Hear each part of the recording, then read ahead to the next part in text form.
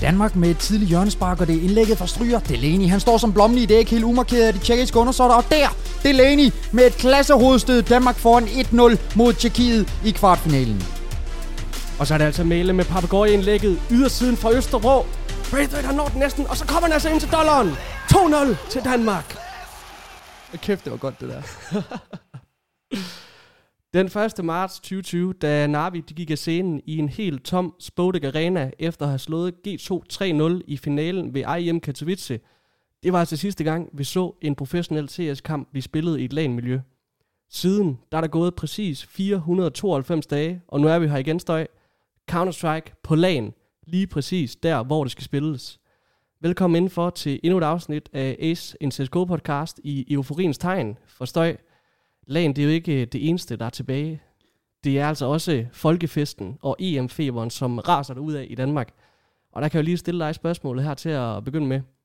Bliver det meget bedre, det her? Altså, så skulle det da lige være, at solen den skinnede udenfor, men det er en klassisk dansk sommer på den front, og at alt andet, det kommer ned til os som gaver, altså som det gør lige nu, det er simpelthen fantastisk. Altså som både kæmpe Counter-Strike-fan og fodboldfan, som du og jeg er i den bås, ikke? Der bliver det jo ikke meget bedre end det her. Det gør det altså ikke. Og nu er det jo også små 2 uger siden, at vi sad her foran mikrofonen og Støj. Det er dejligt at være tilbage efter en lille uges pause, fordi så kan vi nemlig diskutere alle de her ting, og vi kommer selvfølgelig til at snakke rigtig, rigtig meget LAN senere, fordi det er jo en fantastisk nyhed for Counter-Strike, at vi ligesom har fået opfundet den her opskrift til, hvordan vi holder LAN i de her bobler, og det har jo lavet vente på sig i så lang tid, men nu er vi altså tilbage, Støj. Før vi lige går ind i Counter-Strike'en, så synes jeg lige, vi skal nævne altså den her folkefest, som vi ser i Danmark lige nu, og som vi forudsagde her på podcasten. I kan selv gå tilbage og høre afsnittet. Vi sagde, at Danmark de kom i semifinalen. Vi forudsagde den her folkefest, og nu er den altså kommet, Støj, og det er jo altså vanvittigt, de her scener, vi har i Danmark lige nu. Ja, men altså, vi kan jo tale kun lige her for Aarhus. Det har vi jo begge to været ude og været vidne til. At folk, de samles jo om gaderne. De lukker jo deciderede gader og stræder og hopper oven på busser og hopper oven på politibiler. Og hvad skal myndighederne gøre, ikke? Der er ikke så meget at gøre på den front, og det er lige sådan, det skal være. Altså, det er en decideret folkefest. Og der er kun lige et enkelt negativt skår i det, og det er jo vores kære lydmand. Og du og jeg, vi aftalt, inden vi kom i dag, at han skal under bussen i dag. Jamen, det skal han. Og vi kan sige så meget til, at det er ikke så længe siden, at vi er ude og spise med vores kære lydmand. Og der gør han det klart for os, at han er ret så sikker på, at Wales går ind og slår Danmark. Og jeg synes mere, det var bare sådan den der generelle pessimistiske tilgang, han havde til Danmarks chancer, som altså faktisk ødelagde hele middagen for alle, ikke? Altså, vi sad jo rødt og hvidt, ikke? Og var helt høje, og så kommer han med den der tilgang til tingene, og der er vi nødt til bare at smide mund af bussen, fordi at, vi sagde det, Støj, Danmark, de står i semifinalen. De skal møde England på Wembley i morgen aften. Det er jo så i aften, hvis I hører det her, når det kommer ud, det her afsnit. Og det bliver en fantastisk kamp på alle måder, Støj. Det bliver svært af helvedes til, men vi ved også, at vi har nogle kvaliteter på det her hold, og vi har noget sammenhold og noget styrke, en eller anden bevægelse, der er i gang, som jeg tror kan tage os rigtig, rigtig langt, og jeg tror også, at vi har en chance mod England. Jamen, vi har et momentum, som der er lige så hissigt, som det var på DOS 2 dengang, at Astralis de valgte 16-0 face. Altså, der skal virkelig meget til at stoppe os lige nu, og i mine øjne, så er England faktisk en rigtig god modstander for os. Når man kigger på topholdene, så vil jeg hellere, at det var England, vi mødte i en semifinale, end det var Tyskland, end det var Frankrig, end det var i Italien eller Spanien. Det er klart, at England er en modstander, som vi mødte 2 gange i Nations League. Første kamp blev uafgjort, mener jeg. Anden kamp, den hiver vi en 1-0 sejr på. Så England, det kan godt være, at de har 52.000 fans eller sådan noget i ryggen på Wembley, og vi kun har små 7-8.000. Men vi ved også godt, at danskerne, de kan altså råbe højt. Og altså, det er svært at spå om, hvordan det bliver, Støj. Men altså, vi har jo snakket om, der er den der følelse af, at det her det bliver så stort, som det overhovedet kan blive. Med det sagt, så bliver det selvfølgelig en sindssygt svær kamp, og så kan man jo snakke om de indrejseregler, som England de har lavet. Så at vi ikke rigtig kan få danske fans ind, kun dem, der er bosat i England, men vi har så også haft kampe tidligere, blandt andet mod Wales i Amsterdam, hvor Wales ikke kunne komme ind, og russiske fans, der heller ikke kunne komme i parken og sådan nogle ting, så vi kan heller ikke rigtig tillade os at brokke os, men det er jo en kæmpe hjemmebanefordel til England, som det ser ud lige nu, ikke? Vi har fået lidt flere fans med, så vi er oppe på de der 8.000, ikke? Og der er jo selvfølgelig rigtig mange danskere i England, som har valgt at købe den her billet, og thank God for det, fordi vi skal jo have i hvert fald lidt af den der opbakning for at have en chance, vil jeg sige. Men altså, vi stoler på dollaren, og vi stoler også på resten af det danske landshold. Det gør vi. Altså, I hørte det i introen. Meles yderside, den skal nok...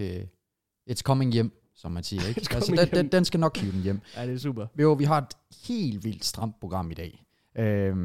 Og det er egentlig fedt, fordi at hold kæft for, at det er et fedt program i dag. Ja, altså, det er kun fede ting, vi skal snakke om.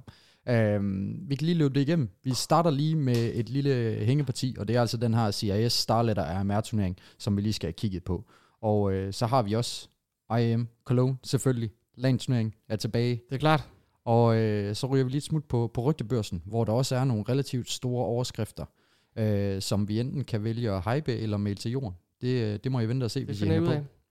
Ja, altså der er jo nogle ting, som bliver smidt ud af hul til lige nu omkring nogle danske hold, nogle danske trænere og sådan nogle ting, og der gælder det ligesom om at filtrere i, hvad er rigtigt, og hvad er forkert, hvad er løse rygter. Og der gælder det om ikke lige at springe på vognen med det samme, vil jeg sige, og det er det vores opgave, så at lige, måske lige klappe hesten, og så kigge på, hvad er egentlig fakta, og hvad ved vi. Så det kommer vi selvfølgelig til at tage lidt senere, men lad os lige prøve at hoppe ind i Starletter RMR-turneringen.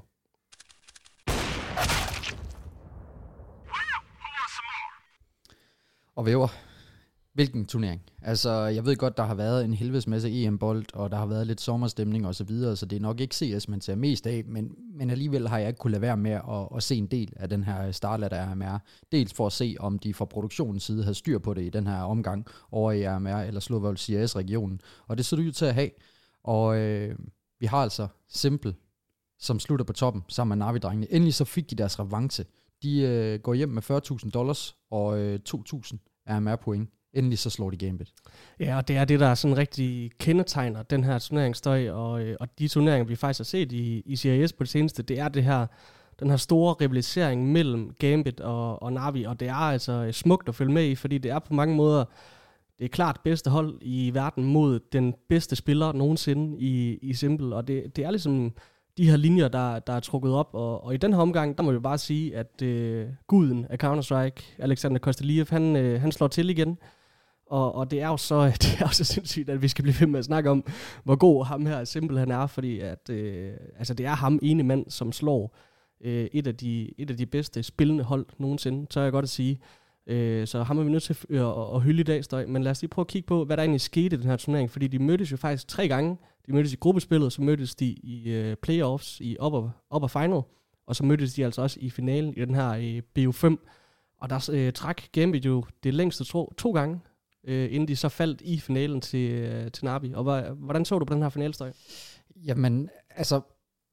Lad os kigge nærmere på hele det her løb, altså mellem både Navi og Gambit, fordi det, der imponerer mig mest, det er mentaliteten fra Navis side. Altså, de taber 1-2 i begge kampe, i både gruppespillet og så upper bracket final, og så går de jo ind og laver det, som jeg kalder for en klassisk Navi, og jeg ved, du også er enig med mig i den i forhold til finalen, fordi de spiller også den her lower bracket final mod Spirit på dagen, hvor selve finalen også skal spilles. Den ryger også ud i en BO3, eller slutter hele distancen på den her BO3. De vinder 2-1. Så kommer de ind i den her finale her, hvor at Gambit, de kommer fra upper bracket, så de har map advantage, de har allerede 1-0. De vinder også første map, så Navi er bagud 2-0. De skal lave et decideret reverse sweep, som Astralis gjorde mod dem i sin tid. Og det ender de med at gøre. Så på den her dag, Væver, der spiller Navi hele 7 maps. Og det er altså på øverste tier 1-niveau.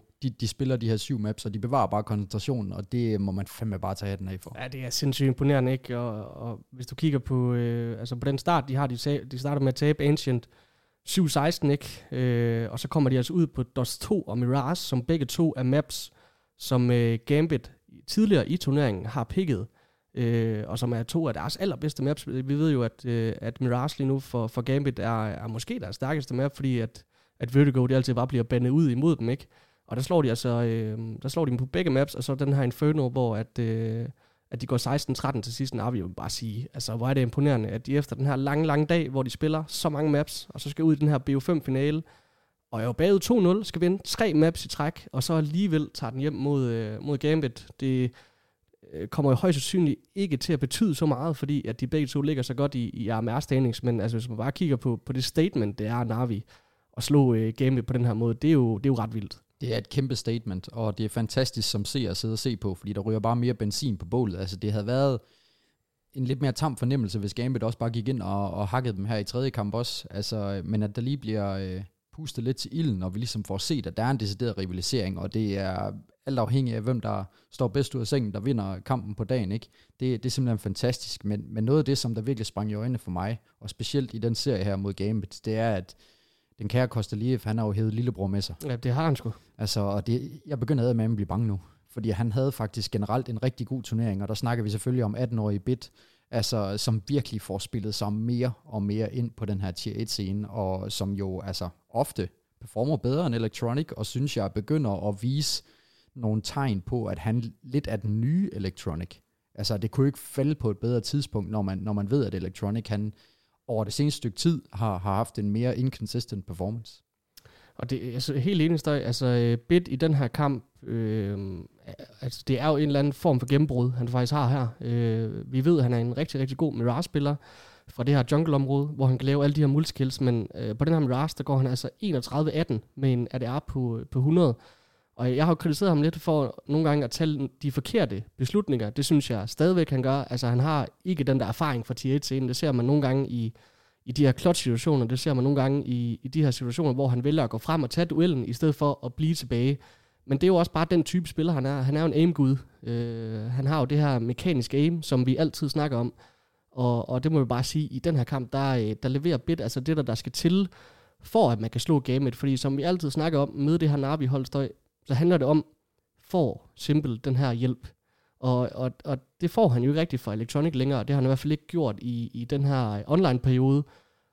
Men så er det altså bare så vigtigt, at Bit han kan gå ind og ligesom at overtage den her rolle, fordi man mangler de der frags et eller andet sted, når Electronic ikke er på samme niveau. Og den rolle, den går Bit jo ind og udfylder. Og det kan jo ligesom give Na'Vi det her ekstra niveau, som gør dem sindssygt farlige, og som vi også så i starten af året, da de vandt Katowice. Jamen, nogle gange så ligner Na'Vi jo bare, altså, som om de er uslåelige på et eller andet punkt, ikke? Og det er jo, det ser skidt ud for de danske chancer, hvis det skal være sådan her i Cologne, må jeg sige. Det gør det også, fordi at hvis du kigger på dem sådan spiller for spiller, altså, så begynder jeg sgu at få associationer til Astralis fra 2018, fordi du har Simple i Device, altså som bare er på topniveau. Så har du 2 rigtig gode fragger i både Bit og Electronic, som i og for sig også kunne være magisk, og Dupree fra 2018. Så har du en rigtig god clutcher i Perfecto, som var det Sipnix. Altså, og så har du Boomage, som stadigvæk mangler en del for at være oppe på Glaves niveau fra 2018. Men alligevel, altså, de begynder over at have det blik nu. Og det er sgu frygtindgydende at kigge på. Men det er jo selvfølgelig den kære Kostelijev Simple, som der går ind og får MVP'en for den her turnering. Og hvis man tænker, okay, i finalen mod Gambit rykker en rating på 1,24, det gør Bit også, og tænker, wow, det er alligevel en rigtig flot rating mod verdens nummer 1, så kan du kigge over hele turneringen, altså over 23 maps, der kører han sgu lige en rating på 1,35. Det er, ja, jeg er ved at være tabt for omkring ham her. Ja, det er svært at blive ved med at lægge superlativer på ham, ikke? Altså, hans kill-death difference, altså plus 157. Den næstbedste Exile i turneringen er på plus 74. Hvis du kigger på Kill Death Radio, så er Simple på 1,44, Exile 1,24. Altså det spring, der er fra den anden bedste til den bedste, det er jo helt vanvittigt, ikke? I kampen mod Spirits i lower final om at komme i finalen på Inferno, der går Simple 42-14 med en ADR på 160. Og har 27 kills på CT-halvlejen, og i 12 af de 15 CT-runder, der har han multikills. Og det siger jo meget om, hvor meget impact den her mand han har. Han havde også, jeg tror det var selv samme map, en impact rating på 3,22, hvilket jeg er rimelig overbevist om er en ny rekordstøj. Så altså, hvordan stopper man det her monster? Fordi man tænker jo hele tiden, okay, nu er hans bedste dage over. Altså, han kan jo ikke blive ved med at levere på det her niveau år efter år. Men altså, der er bare ikke nogen stopknap på ham.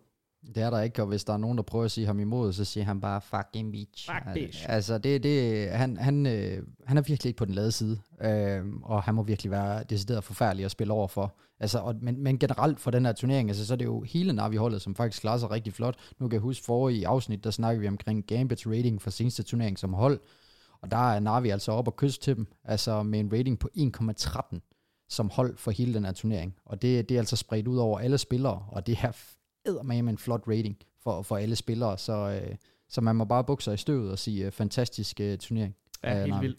Og hvis man tænker på den måde, man gik ind til finalen til Støj, så havde man jo den der fornemmelse af, at Gambit de skulle bare ind og vinde den her turnering igen, fordi de havde mødtes 2 gange, hvor Gambit havde vundet. Axar og Giro havde bevist i playoffs, hvor deres niveau, hvor de går sådan plus 20-30 ikke over en serie.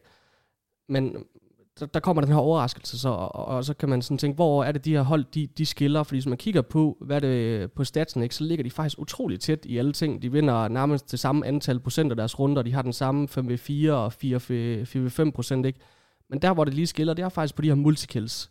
Altså, hvor at den individuelle spiller shiner med et multikill i runden. Og det er der, hvor forskellen er faktisk på de her 2 hold i turneringen. Og det må vi jo også tilskynde, at det er Bits skyld, ikke? Fordi at, der kommer han ind med den her firepower. Så altså kæmpe shoutout til Bit, og selvfølgelig til Simple, som vinder den her CS RMR. Og vi kan lige prøve at kigge på stillingen, hvordan den ser ud lige nu. Ja, fordi at vi har Na'Vi på toppen. Og de har altså 3.680 point, og ligger rigtig lunt i svinget. Jeg kan ikke se, hvordan de nogensinde skulle blive pillet ud af den top 3. Altså jeg tænker, top 3, som den ser ud lige nu med Na'Vi, Spirit og Gambit, de er sikre på majoren. Ja, lige præcis. Altså du kan se på Team Spirit, de ligger med 3.530 point, så har vi Gambit, der ligger med 3.475, og så er der et kæmpe gap på hele 900 point ned til næste contender i K23, ikke? Altså med 2.575. Så top 3'en, den er ligesom sat. Det der bliver spændende at se, det er om Virtus Pro, de kan få løftet sig og ryge op i den her top 5, sådan så de står lidt bedre og faktisk får en plads. Ja, fordi vi kan faktisk lige tage fat i Virtus Pro, fordi de skuffede jo helt fejl ved den her turnering, og ligger jo faktisk forfærdeligt i forhold til at komme til majoren. Det er jo kæmpe skandale, det her faktisk, fordi Virtus Pro, de røg ud som 7 og 8, ikke? Og ligger lige nu på 6. pladsen med 1.600 point, og har 850 point op til en plads i majoren, hvor at Force, de ligger med 2.450 point, og det er altså der, den skiller. Så lige nu, der står vi i en position, hvor at CS, de højst sandsynligt, eller de har en RMR-turnering tilbage, som skal spilles på LAN. Det har Valve i hvert fald været ude og sige, at der skal være. Og hvis Virtus Pro ikke formår at få 850 point mere end Force, jamen så kommer de faktisk ikke til majoren. Og det er jo et af de hold, som vi har set til, som skulle være en af de her contenders, det er faktisk at tage den her titel. Så det er jo en kæmpe skandale for VP, det her. Ja, og man skal huske på, at det ikke er andet end et lille halvt år siden, at vi slog Virtus Pro kører alle hold over. Altså, så hurtigt kan det vende i Counter-Strike. Nu står de og virkelig er presset i forhold til overhovedet at komme med til en major, men de har jo en decideret forfærdelig turnering. Altså, de taber deres åbningskamp mod 100 PG, og jeg har ikke lige valgt at tage navne på nogle af de spillere med, fordi det er ikke nogen, man kender. Herefter så taber de til Spirit 1-2, det er i og for sig forsvarligt nok. Så får de en knepen sejr over K23, hvis I ikke kender til K23, som er dem, der lige nu faktisk ligger på 4. pladsen i CS. Det er et godt hold. Det er faktisk et ret godt hold. Altså, de har blandt andet Mo, som er tidligere major-vinder fra Gambit, ikke? Og så har de jo så også en kamp mod Entropic, altså som decideret slagter dem. Ja, det er jo Lion jo. Det er Lion, hold kæft, han er vild. Altså, han går ind og viser hans niveau i den kamp, ikke? Og jeg tror ikke, de havde gået videre, faktisk, hvis de har vundet den der. Altså, det er tidligere i turneringen, hvor de fucker lidt op mod 100 PG, den skal de altså vinde den kamp. Og så møder de jo stærke modstandere hele vejen igennem. Det ved vi jo fra det her CRS-togstøj. Altså, der er så mange stærke hold, så hvis du ikke lige er der på dagen, jamen, så bliver du også straffet. Og det er også det, vi ser fra Virtus Pro i den her turnering, så de er jo yberpresset inden den sidste RMR-turnering. Altså, kan du forestille dig, Jekinda og i og for sig også Jamie ikke være med til en major? Det vil jo se helt mærkeligt ud, men altså, de andre, de skal også kunne følge med, og i den her turnering, der er både Sanji og Buster, de har bare ikke en særlig god turnering, og de har ikke haft en særlig god tid de sidste 2-3 måneder. De er hverken clutcher eller får nogle multikills, og det er tit dem, der står anker på et side, eller kommer sidste mand ind, og de skal altså have noget større impact, og de ser bare ikke ud til at have selvtilliden lige nu. Nej, jeg synes også, at man ser ikke både Jame og Jekinda have de der gode kampe, eller gode serier, altså på samme tid. Det er enten Jekinda, der popper off, eller Jame, der popper off, og der er faktisk også kampe i den her turnering, hvor Jekinda, han ligger sådan minus 15, ikke, med en ADR på 60 og sådan nogle ting. Og det er vi slet ikke vant til at se fra Jekinda, så der er også et eller andet med ham, og det er jo ikke til at sige, om det er måske hans mekaniske niveau, som måske ikke lige helt er der lige nu, fordi han plejer at være så skarp på de her entries, eller om, der er jo også rigtig meget fokus på ham i åbninger af runderne. Og der er han måske også blevet en lille smule snust ud, fordi han har en meget speciel spillestil, hvor han er altså en af de mest aggressive spillere, vi overhovedet har i Counter-Strike lige nu. Ja, det er også mit indtryk, at de simpelthen bare er snust ud. Altså, og så er det bare en snebold af rigtig dårlige oplevelser for dem, og at de bare slet ikke har selvsliden. Fordi at det var jo netop Jamie og Jakinda, som var den her dødelige duo, du kunne sammenligne med Shiro og Exile og med Simple og Electronic. Præcis. Altså, de her CIS-hold, de skal have de her 2 makker her, som bare kan være forrest, ikke? Og det har bare ikke spillet for dem. Men vi må krydse fingre for Virtus Pro. Hvis vi lige skal kigge nærmere på et hold som Spirit, så havde de jo egentlig også en okay turnering. Den kunne være bedre. Noget af det, som jeg stussede mest over, det var, at der er selvfølgelig ikke nogen RMR-turnering eller turnering generelt i CIS Region, hvor der ikke er problemer. Nej, det er så de kom jo. Altså, selvfølgelig gjorde de det. Ja. Og de spiller den her lower bracket final mod Na'Vi om at komme i selve finalen. Og der er Som Der Young ude og være rigtig irriteret på Twitter, fordi at de skulle efter sigende have spillet med 100 fps og 60 i ping. Og Na'Vi-drengene, de var altså søde at sige, at det er ikke noget problem for os i forhold til at skifte server. Men det var altså de vilkår, som de havde, og det hjalp ikke rigtigt på det. Så imponerende, at de får et enkelt map mod Na'Vi med de vilkår. Men i hvert fald, så ligger de jo også heldigvis lunt i svinget på standings. Ja, præcis. Jeg tror, de er super tilfredse i Spirit. Altså, de ligger lige præcis, hvor de skal. Som nummer 2 på stillingen er nærmest 100% sikker på at gå videre til majoren. Det er jo kun de første 2 i CIS, som bliver Legends, så det bliver spændende at se, hvem altså er Gambit, Na'Vi og Spirit, som kommer til at tage den, fordi så springer man jo over den der Challenger stage og kommer direkte til selve hovedturneringen, som jo blandt andet er det, vi ser i Cologne lige nu, hvor at der er nogen, der skal spille play-in, og andre, der er direkte inviteret til hovedturneringen, så man vil jo rigtig, rigtig gerne have den der top 2. Så det bliver også spændende at følge, hvem af de 3 hold, som ligesom får den, men altså Spirit, altså jeg tror, de er fantastisk glade for at blive nummer 3 ved den her turnering. Ja, det tænker jeg også. Jeg tror egentlig, at det eneste spørgsmål, der var omkring det, fordi der er jo heller ikke så stor forskel for top 3 i forhold til, hvor mange point du får, så tror jeg bare, det som der Young har mest træt af, det er selvfølgelig noget ære, som der er i det. Det er klart. At vinde sådan en kamp, men også, at det går ud over deres HLTV-ranking, at de føler godt, de kunne gøre mere, specielt når de får et enkelt map med de vilkår, ikke? Men hvis man kigger nærmere på dem spiller for spiller, så synes jeg også, at vi mere og mere er 100% bevidste omkring nu, hvem der faktisk er stjernen hos Spirit. Jeg synes, det har været over det seneste stykke tid, men det er altså den gode gamle Mir, altså, som jo har en lille favoritværdighed i mig, ikke? Jamen, det ved jeg jo. Altså, han går ind og leverer en rating på 1,20 over 21 maps, og jeg har valgt at kalde ham Riflen for helvede. Fordi han er en mand, der kan lidt af det hele, og er en fuldstændig vanvittig entry-fagger, når han også gør det. Jeg synes, Dexter-hypen, den er faldet lidt til jorden igen. Ja, jeg tænkte faktisk også, at vi skulle snakke lidt om ham i dag, Støj, fordi at jeg synes, man er vant til at se på det her Spirit-hold, at Dexter han nogle gange bare går ind og tager over, fordi han er så god en råber, ikke? Og der synes jeg, der er længere mellem snapsene. Men jeg synes også, at i den senere periode, at Spirit er begyndt at spille bedre. Så det er måske også, fordi han er måske lige trukket et skridt tilbage, og der er andre, der skal frem og shine lidt, og de er måske fundet bedre ud af, hvordan rollerne skal være, ikke? Fordi at det er jo tydeligt, at Dexter behøver ikke at shine. Altså sådan helt vildt for, at Spirit, de faktisk kan gå ud og vinde mod de allerstørste konkurrenter. Så det er jo også et lille positivt tegn for dem, at Dexter behøver ikke at være den her superstjerne, for at de kan vinde. Præcis, og det er jo sådan lidt et atypisk tegn over fra CIS Region, ikke? Altså, fordi hvis du kigger på den skandinaviske spillestil, så er det meget sådan, at du spiller holdbaseret, hvorimod at CIS, der har du bare de her stjerner, som der godt kan lide at bære dig frem, ikke? Og som skal have de bedste spots, og som skal have det meste plads. Og da Dexter, han kom ind på det her hold her, der fik han rigtig meget plads til at bevise, hvad han kunne. Altså, da han kom fra, hvad var det, Espadar sammen med ham her, Pazzi, eller hvad han hed. Ja, og der gjorde han det jo fuldstændig vanvittigt. Altså gik ind og leverede simple ratings. Vi snakker 1,5, 1,6 per kampe. Men ja, nu har han altså trådt tilbage, og jeg tror, at lige præcis sådan en mand som Dexter, ud fra hvordan jeg ligesom har opfanget og forstået hans personlighed, så tror jeg faktisk, at han er helt cool med det.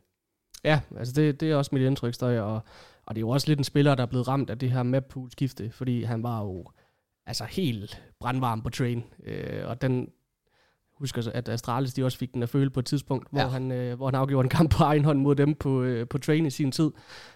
Så det er han også blevet ramt lidt af, fordi train er jo Overwatch Paradise på mange måder, det kender vi også til, Støj. Men altså Spirit, det er jo et hold, som vi normalt snakker op, fordi at vi har rigtig meget tro på dem. De har ikke rigtig vist sådan den der consistency, men nu virker det som om, at de er ved at være lidt tilbage, ikke? Og Som Der Young har jo også altså det seneste halvår udviklet sig til en meget bedre spiller, end vi har været vant til. Så altså pil op til Spirit herfra, Støj. Men en ting, jeg synes, vi lige skal have med her, det er altså Akuma-drengene. Ja, nu er det tid, Væver. Ja. Nu får den, den får en stor tur nu. Og Akuma-drengene, det er jo det her hold, som vi har snakket om, som det halve Rusland troede cheated. Støj og jeg, vi var også rimelig overbevist om det. Og der snakker vi om inden turneringen. Det bliver spændende at se, om de faktisk kan gå ind og spille op med de her hold. Fordi hvis de ikke gjorde det, jamen så det rimelig skidt ud for dem, fordi så havde de nok ikke helt rent med i posen i sidste turnering, vel? Nej, fordi at man skal huske på, at de seneste turnering, Epic League, hvor der ikke var det her anti-cheat, og hvor der ikke var noget delay på GoTV og så videre, der gik de jo ind, og så slog de First Win 2-0, så slog de K23 2-0, de slog Na'Vi 2-0, de slog Virtus Pro 2-0, og vi skal lige huske på, at den kamp, hvor de slår Na'Vi, hvor de blandt andet vinder, jeg mener 16-2 på Mirage, der har Simple sit værste map nogensinde, og Simple har ikke så dårligt en map, medmindre du cheater. Altså, det beklager. Det kan vi jo næsten godt sige nu, ikke? Det kan vi næsten godt sige nu. Og derfor så er de her beskyldninger omkring cheating og så videre, når man ser på, hvilken performance de går ind og laver her. Altså, de går ind, og så bliver de kørt over. 2-0 af Force, 2-0 af Gambit, 2-0 af Na'Vi og 2-1 af Nemiga. De vandt ikke en eneste kamp i den her turnering, og vi snakker hold, som de har været inde og presse til det yderste, og også vundet over i seneste turnering. Så skældet, det er simpelthen for stort til, at man ikke køber det her med, at der er nogle uler i mosen. Og Simple, han laver det koldeste nogensinde ved, da de spiller mod Akuma. Der lige var han faktisk i sidste runde, og så skriver han boring match. Og det er jo altså bare, det er jo så simpelsk, som det overhovedet kan være. Elsker ham for at gøre det, fordi at man kan også godt mærke på de udtalelser og de interviews, man har hørt med Na'Vi-drengene og Blade efter, at de har været totalt tillid over det her. Altså, de er jo også blevet ramt på deres ære, ikke? Og få sådan en afklapsning af et relativt ukendt hold. De er jo, jeg tror, de er rasende på dem. Og det er også derfor, at de går ud og laver det her statement win, vinder 16-5, 16-6. Og det er jo fordi, at de simpelthen har været ramt på deres ære, ikke? Og nu skal de vise, at det her, det gør man simpelthen ikke. Og så skal man også huske på, at Simple, han slås med en mand, og det er ZywOo, om at blive den bedste i hele verden. Og hvis du går ind og giver ham det værste map i størstedelen af hans karriere, og dermed går ind og påvirker hans ratings, jamen, så skal du nok få at høre for det efterfølgende, når han kører over. Så ja, og de her Akuma-drenge, de har jo også sat sig selv under et frygteligt pres, fordi at ikke nok med, at de kørte dem så hårdt over i seneste turneringer, og de her beskyldninger for cheating kom, så har alle jo siddet med lup og kigget på, hvordan de har performet i den her turnering, for virkelig at se, kan I noget, eller var det kun fordi, at de havde muligheden for at cheat i seneste turnering? Så det er jo et frygteligt pres for nogle relativt uerfarne drenge, ikke? Jo, og de har jo lidt af et forklaringsproblem, må man sige. Altså, der er så stor kontrast imellem de her to præstationer, de har lavet ved RMR-turneringer i CIS, og for mig, der står det simpelthen sort på hvidt, hvad det er, der er sket her. Fordi du siger det jo selv, Støj, der er jo verden til forskel på de her to præstationer. Så jeg synes jo bare, at vi må konkludere, at de her drenge, de har snydt i Counter-Strike, og det er jo skandaløst. Og jeg må sige fra min egen side af, jeg håber aldrig nogensinde, at jeg skal se de her drenge spille Counter-Strike igen, og jeg synes, det på mange måder er skandaløst, at man overhovedet har dem med til den her turnering, fordi som jeg sagde i sidste afsnit, jamen den her sag, den var ikke bragt til ende. Der var ikke kommet noget klarhed over, om de her drenge, de havde cheatet. Den her matchfixing-skandale med deres gamle CEO fra Team X, eller hvad fanden det hedder, Støj. Og derfor så synes jeg slet ikke, at de skulle være med overhovedet. Men nu får de så de her afklapsninger, nu bliver det så endnu pinligere for dem, og jeg kan ikke se, at communityet kommer til at ændre syn på dem, fordi at nu har lynet ramt, og jeg tror simpelthen ikke på, at de kommer tilbage igen. Nej, det tror jeg heller ikke. Og de skal egentlig bare være glade for, at de har spillet størstedelen af deres kampe over i CIS Region, fordi hvis de bare havde været inde og snuse lidt til EU, så havde de fået en endnu større tur. Men jeg har det også sådan lidt, skaden er sket, og der er bare 2 streger under facit. Jeg er slet ikke i tvivl om, de har snydt. Det er jeg simpelthen ikke nu. Der er meget, meget få af de maps, som de spiller. Hvad spiller de 9 maps i den her turnering eller sådan noget, hvor der er meget få, jeg tror det er 1 eller 2 maps, hvor de får over 10 runder. Altså det siger rigtig meget om det. Men man skal også huske på, at de er mennesker, og ja, de har været inde og lave en kæmpe skandale, så udeluk dem fra spillet, men lad være med at begynde at sende dem trusler. Fordi det er også noget af det, som community de er meget hurtige til at gøre, og man skal huske på, det er nogle unge drenge. Lad være med at tro dem på livet, men bare gør det klart for dem, at de ikke hører hjemme i Counter-Strike-miljøet længere. Men Støj, endnu en sætning er skrevet i legenden om Alexander Kosteliev. Han gør det igen og smadrer alt modstand, og det må vi bare give ham et kæmpe shout-out for, Støj. Men det var det for CIS RMR, fordi nu skal vi over i Cologne.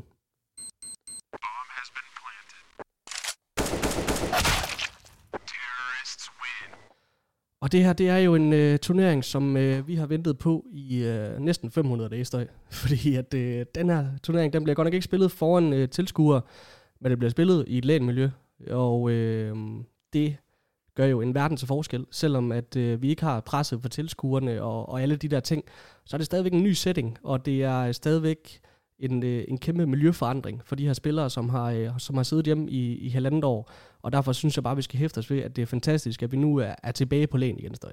Ja, fordi det, man skal huske på, det er, at det kan godt være, at der ikke sidder 10.000 mennesker og skriger derinde i hovedet fra tribunerne, men der er stadigvæk et kamera, som er helt op tæt på dit ansigt, og jeg snakker ikke bare om det webcam, der sidder over. Der er også en videomand, der står og filmer dig op i dit ansigt. Du sidder sammen med dine holdkammerater, og du sidder på et helt nyt setup. Du sidder ved et bord, som du ikke kender til. Du sidder i og for sig også på en computer, som du ikke kender til. Godt nok har du dit eget gear, men der er spotlights på dig. Der er bare en helt anden setting. Altså, de sidder ikke inde på det værelse, som de har spillet på hele deres liv, hvor de er så komfortable, hvor de, undskyld mit sprog, man kan sidde i underhakker og også lige slå en skid, hvis det er det, de vil.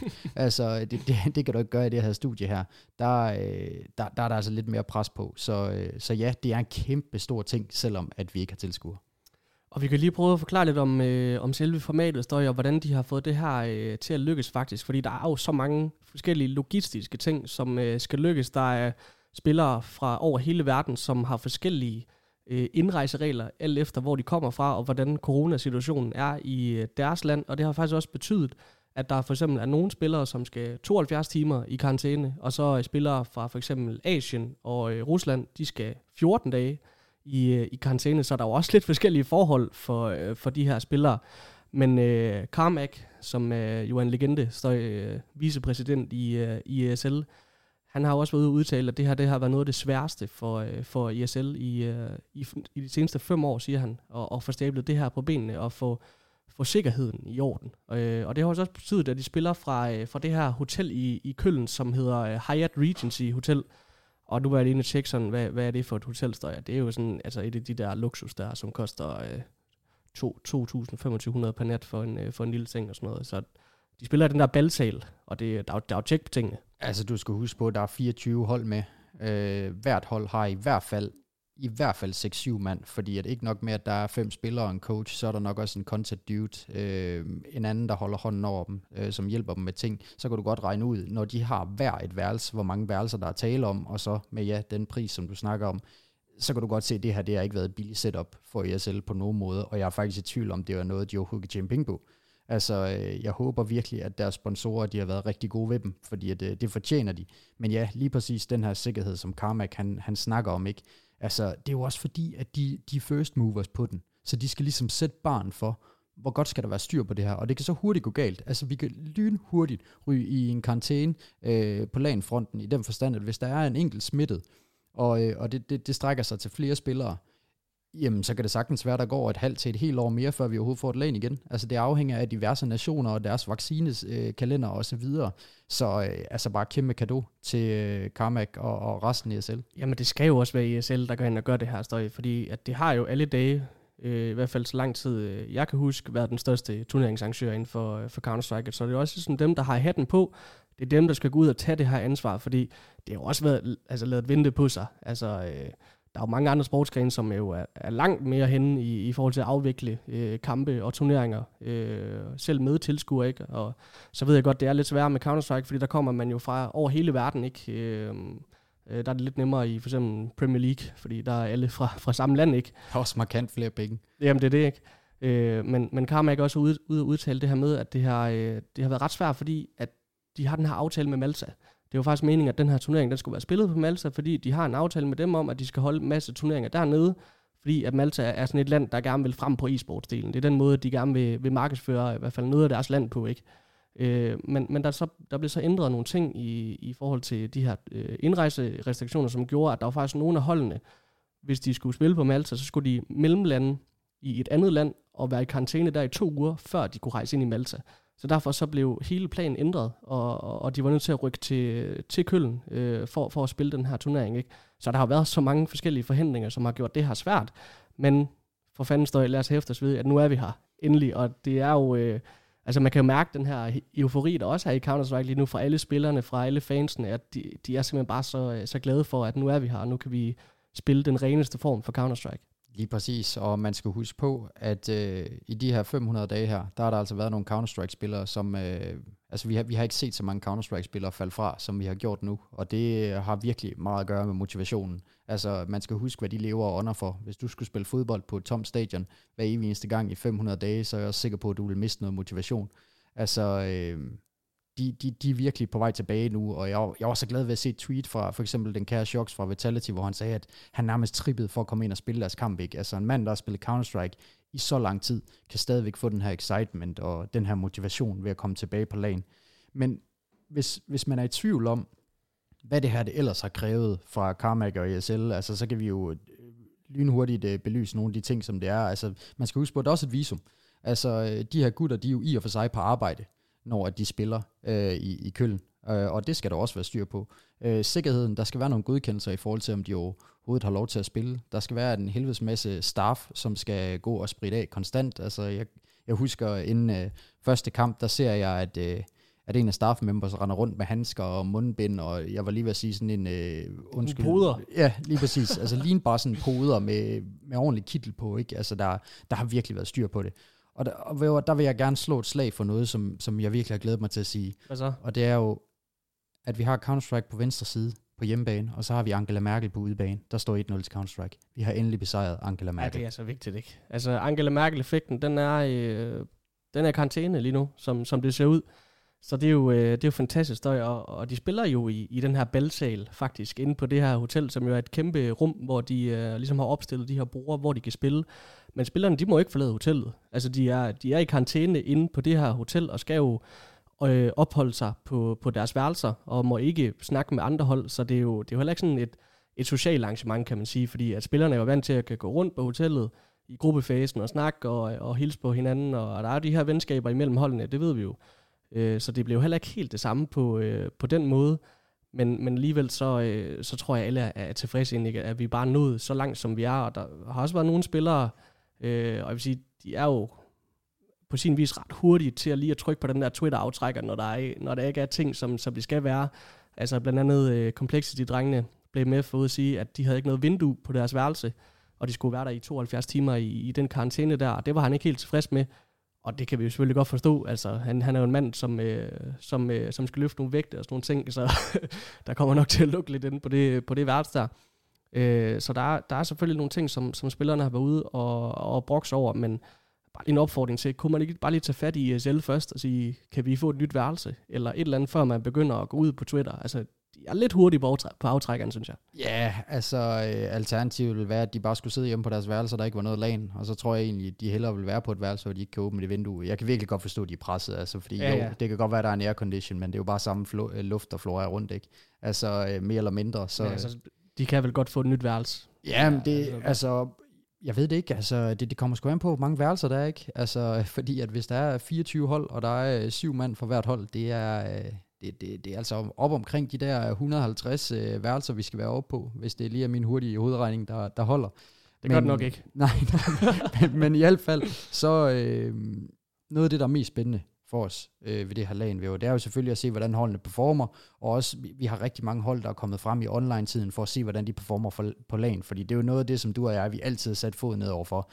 Ja, men kan de gøre det på LAN? Altså, kan de gøre det en rainy night in Stoke? Jeg skulle lige til at sige det. Altså, det er jo det, der bliver så fandme spændende støj. Det første hold, jeg kommer til at tænke på, det er selvfølgelig Gambit, fordi altså, det er måske det hold, som går ind til den her turnering med allermest pres på, så dem glæder jeg mig allermest til at se. Men altså, det er jo også, vi har haft 1,5 år nu, Støj, hvor der er kommet en masse nye spillere til. Så vi er jo faktisk i en situation, hvor der er 23 spillere til det her event, som ikke har spillet et Tier 1-lag før.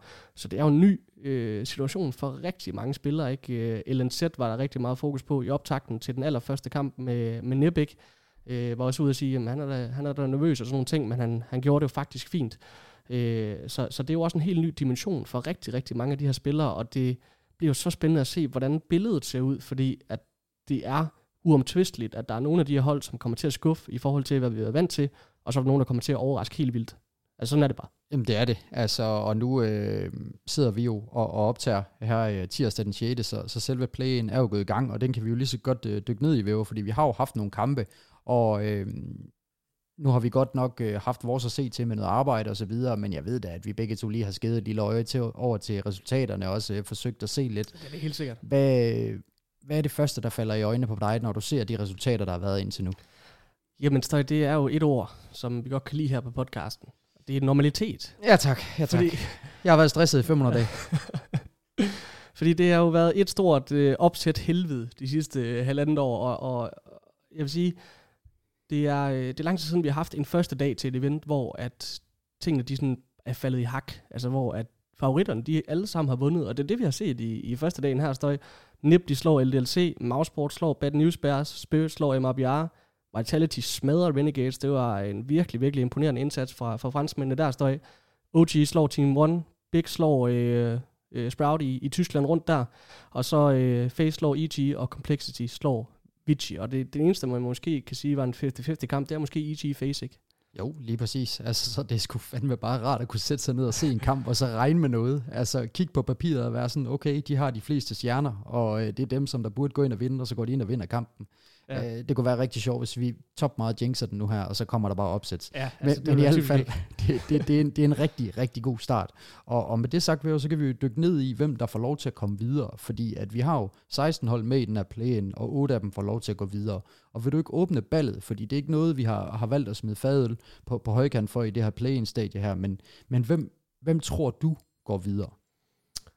Altså, jeg tænker, vi kan tage den i fællesskab her, Støj. De klare favoritter, det må være Mousesports, Vitality, NIP, OG, Spirit. Det er nok de 4, ikke? Jo. Eller var det 5? Men det er dem, som er favoritterne. Altså, jeg kan ikke se, hvad der skulle gå ind og vælge dem af pinden. Overhovedet ikke. Altså, vi har at gøre med et double elimination bracket-system, skal lige siges. Så der er rum til at få lov til at tabe en enkelt, og åbningskampen var om BO1, og de går videre til nogle BO3, som der bliver spillet lige nu her, as we speak. Men altså, står de her 8 hold, som jo har vundet i dag, altså NIP, Mouseport, Spirit, Vitality, OG, Big, FaZe, Complexity, altså var jo nok de 8 hold, vi ville pege på, altså før turneringen, ikke? Jo, 100%. Ja. Altså også rangeringsmæssigt. Altså så er det jo dem, som der står til at skulle gå videre, hvis du kigger på verdensranglisten. Og det vil jeg faktisk blive rigtig glad for at se, trods at vi har set rigtig mange af de her tophold spille mod mange af de tophold, som der allerede er kvalificeret, ikke? Så er det bare en helt anden setting nu. Det er en helt anden kamp. Altså det glæder mig bare til at se. Også fordi vi vil gerne have altså, en Cologne hovedturnering med de allerbedste hold, som står for hinanden på lagen, ikke? Og vi kan lige nævne dem, der venter til hovedturneringen, fordi det er jo nummer 1 til... Nej, vi har 1, 2, 3, 4, 6, 8, 12 og 13 på verdensranglisten.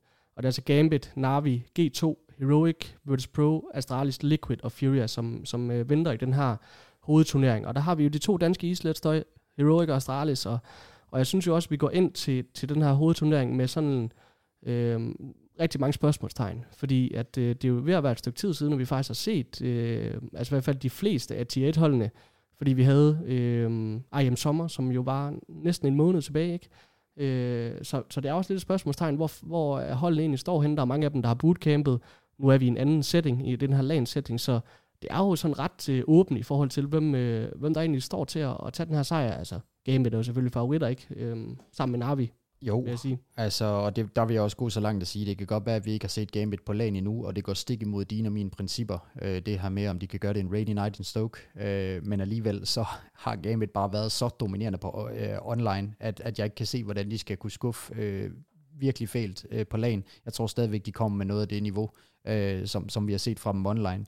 Men vi kan også lige snakke lidt om, altså sådan Cologne, hvorfor er det så prestigefyldt en turnering? Altså det første, der springer i øjnene, det er jo selvfølgelig pricepoolen. fordi at vi har at gøre med $972,000, og så sidder I nok derude og stus over, hvorfor det ikke 1 million? Jamen det er det i og for sig også, men det er fordi, at de $28,000, som der er resterende fra 1 million, de er spredt ud over play-in. Så der er egentlig $1 million, og vinderen får $400,000. Ja, og svaret på det spørgsmål, det skal man efter min mening i hvert fald finde i arenaen, hvor det bliver spillet, fordi at den her Lanxess Arena i Køln, hvor at Cologne bliver spillet, det er et legendarisk arena inden for Counter-Strike, og det er en af de der steder, hvor man rigtig gerne vil opnå at spille som Counter-Strike-spiller. Man kan jo sammenligne lidt med at spille på Wembley i en EM-semifinal-agtigt, ikke? Jo. Det er sådan et stadion, hvor at, hvis man spiller på den scene, jamen, så har man nået det, man skulle. Præcis. Og så er det jo også en turnering med lang historik. Den har været der hele siden starten af Counter-Strike Go's historie, og også haft et par majors, så vidt jeg husker, ikke? Og det er jo en turnering, hvor at de allerstørste hold altid vinder. Der er ikke nogen blafferhold, som kommer ind og tager sådan en Cologne-sejr. Så der er så meget prestige i den her turnering, og den kan jo sammenlignes rigtig meget med Katowice. Det kan den. Altså, så skal vi også huske på, at det er en turnering, som der ofte har næsten alle regioner med, og det har jo selvfølgelig noget at gøre med kvalifikationssystemet, men det er jo ikke nogen undtagelse den her gang, hvor vi har altså NA, vi har EU, vi har CIS, og så har vi minsandten også Oceania, altså i form af for eksempel Renegades, og så har vi jo også Vichy, ikke? Altså, som kommer fra de her asiatiske, og også New Zealand og Australien, ikke? Så vi har hele verden med. Altså, det bliver ikke større. Og så har vi også fået det her, nu kan jeg så ikke lige huske, om det altid har været sådan, det tror jeg, det har, men det her lange kvalifikationssystem, altså hvor at, nu har de lavet den her nye ESL Pro Tour, ESL, hvor at der er 2, jeg tror det hedder Masters Championships, eller sådan noget, som jo er Katowice og Cologne, og det siger jo meget godt, at det er de 2 største turneringer, udover majoren, så det er jo også ligesom den turnering, som er sværest at kvalificere sig til, udover majorerne. Og det er også derfor, vi får de bedste hold med, og derved også de bedste playoffs i Lanxess, og der har været så mange fantastiske kampe i den arena, ikke? Og det er jo faktisk en af de eneste sådan, store turneringer, som Astralis ikke har vundet. Det er jo faktisk Heroic, der er forsvarende mester, men det var så godt nok online sidste år, hvor at Cadian smadrede det hele, ikke? Men det er jo en af de der skalpe, som Astralis de faktisk mangler. Nu har de lavet navnet om til, det er jo så IEM Cologne. Vi er jo vant til, at det hedder ESL One Cologne, og det er jo sådan en helt mærkeligt udtale, IEM Cologne, ikke? Jo, det er det. Altså, og det er også, jamen det er en af de trofæer, som du virkelig gerne vil have på hylden, ved siden af et major-trofæ. Altså, så kan du ikke rigtig opnå noget større, og der bliver også bare bygget en meget fed hype op omkring det her lange kvalifikationssystem. Altså, det er ikke bare sådan en, lynhurtig, blaffer turnering, hvor du spiller en kval over 2 dage, og så finder du ud af, om du er med eller ej. Altså, det tager bare noget tid at komme med, og derfor så bliver der opbygget en hype, og det kulminerer altså nu. Men de 8 hold, der kommer fra play-in, de møder 8 hold, som allerede er kvalificeret sig igennem Road to Cologne, og det består af en helvedes masse forskellige faktorer, som gør, at du ligesom allerede er kvalificeret. Ja, præcis.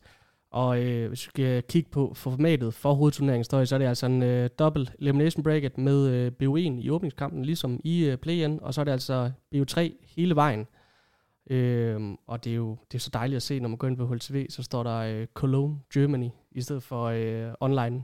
Har vi ikke formatet, det er double elimination bracket i play-in, men jeg mener faktisk, det er single elimination bracket, når du kommer til selve Cologne. Så er det mig? Nej, men jeg støtter det op. Jeg støtter det op, fordi den er også lidt svært at differentiere fra, men det er jo også noget, det vi elsker at se ved. Altså single elimination bracket, hvor det er go big og go home, altså skille forne for bukken, ikke? Ja, det er så efter et gruppespil. Selvfølgelig. Ja.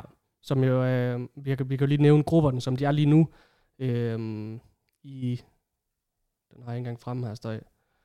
Jamen, vi har også en masse ark, vi skal bladre i dag, fordi vi har en stor kvalturnering, og så har vi også en gigantisk turnering oveni. Og jeg sidder heller ikke lige med den ved hånden her. Men, jeg finder den lige. Men i hvert fald, så er der altså lagt op til den helt store guldmedalje. Gruppe A, Støj. Altså, prøv lige at høre de her grupper. Navi, Furia, Astralis og Heroic i gruppe A, altså 2 af de danske islet i samme gruppe, og de ligger altså faktisk til at møde hinanden, hvis de vinder deres åbningsopgør begge 2. Så faktisk lidt træls, at en af dem skal ryge lower bracket allerede der. Ja. Og så i den anden gruppe, der har vi så... hvor fanden blev den så efter? Ja, det var så gruppe B. Gruppe A, det er Gambit, Liquid, Virtus Pro og G2. Så det er jo Morgan 2 og 2 Mali. Ja, altså rigtig god sammenligning. Altså vi har en semifinal mod England, og vi har en semifinal mod Italien, ikke? Altså, du kan kun rende ind i noget, der er svært. Altså, det kan du. Det er jo et decideret gyser. Og det er en turnering, som der kommer til at løbe over 10 dage. Det er jo også meget fedt. Altså, det ikke bare bliver afgjort på få dage. Jeg har det også sådan lidt, hvis den bliver afgjort på 2 dage, og der var nogle hold, der kom og skulle være i karantæne i 14 dage for at spille de 2 dage, og så videre hjem. Det vil være lidt over bakke. Men det er altså fra den 8. til den 18. juli. Og hvis vi lige kigger lidt nærmere på talentscenen, og når jeg nu siger talentscenen, så har vi faktisk glemt noget. Vi har faktisk glemt, det er... Ja, det er faktisk rigtigt. Altså, det er jo krise, vi har glemt det. Altså, det er... vi snakker Sadakist, ikke? Jo, ja. Og Moses. Fordi vi har faktisk fået et vanvittigt comeback på talentscenen. Det har vi. Sadakist, som jo, jeg troede, var tabt ned i Mordors bjerge. Ja, men han var ude at køre mountainbike. Ja, præcis. Og BMB, og hvad han ellers gør på det i sin fritid. Han er faktisk kommet tilbage, og hvis I ikke kender Sadakist, så er han jo en af de her legendariske play-by-play-kommentatorer, som jo kommenterede sammen med Henry G., og som var fantastiske til at kommentere Counter-Strike, kan vi godt blive enige om, stadig en af vores store favoritter. Og han var faktisk tilbage i den her CIS RMR sammen med Moses, som jo var træner i Liquid, og som vi jo var ret kede af over at skulle ind og være træner, fordi vi også elskede ham i den her talentscene sammen med Anders.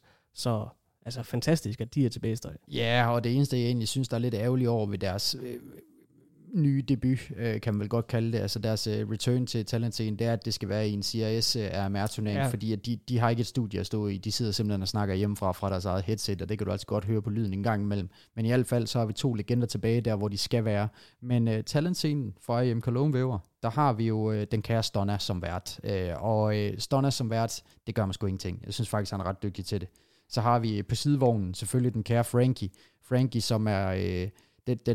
Den søde kvinde med krøllerne, som jeg slet ikke er i tvivl om, at I alle sammen godt kan lide derude, som altid er god for et sjovt interview. Jeg synes, du holder lidt på i forhold til, hvad din egen mening er omkring hende. Ja, men det er faktisk, fordi jeg synes ikke så godt om hende.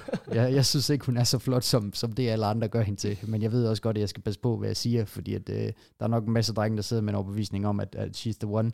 Det er jeg sikker på. Så har vi jo selvfølgelig også Maniac, gør det også godt, den kære være hans Schweizer. Så har vi jo Yanko, som er tilbage, hvor han skal være. Og så har vi også Moses som analyst. Ja, det er så vigtigt, ikke? Ja, det er så vigtigt. Nu begynder vi at få nogle af de der gamle legender tilbage, ikke? Altså de eneste, vi mangler her. Altså det er nok de 2 kommentatorer bare i Semler og Anders og Scrawny og Launders, synes jeg, som er de 2 bedste. 100%. Men altså lad os hæfte os ved, at Moses er tilbage. Nu kan jeg se, at Yanko, han kan faktisk ikke være der, så han er på sådan en digital skærm, som vi har set mange gange, ikke? Og det er sgu lidt nul at se på, men altså det er sådan, det må være. Det er altså kun Stonna og Maniac, som står i studiet. Jeg ved ikke, om Moses han kommer til at være der fysisk.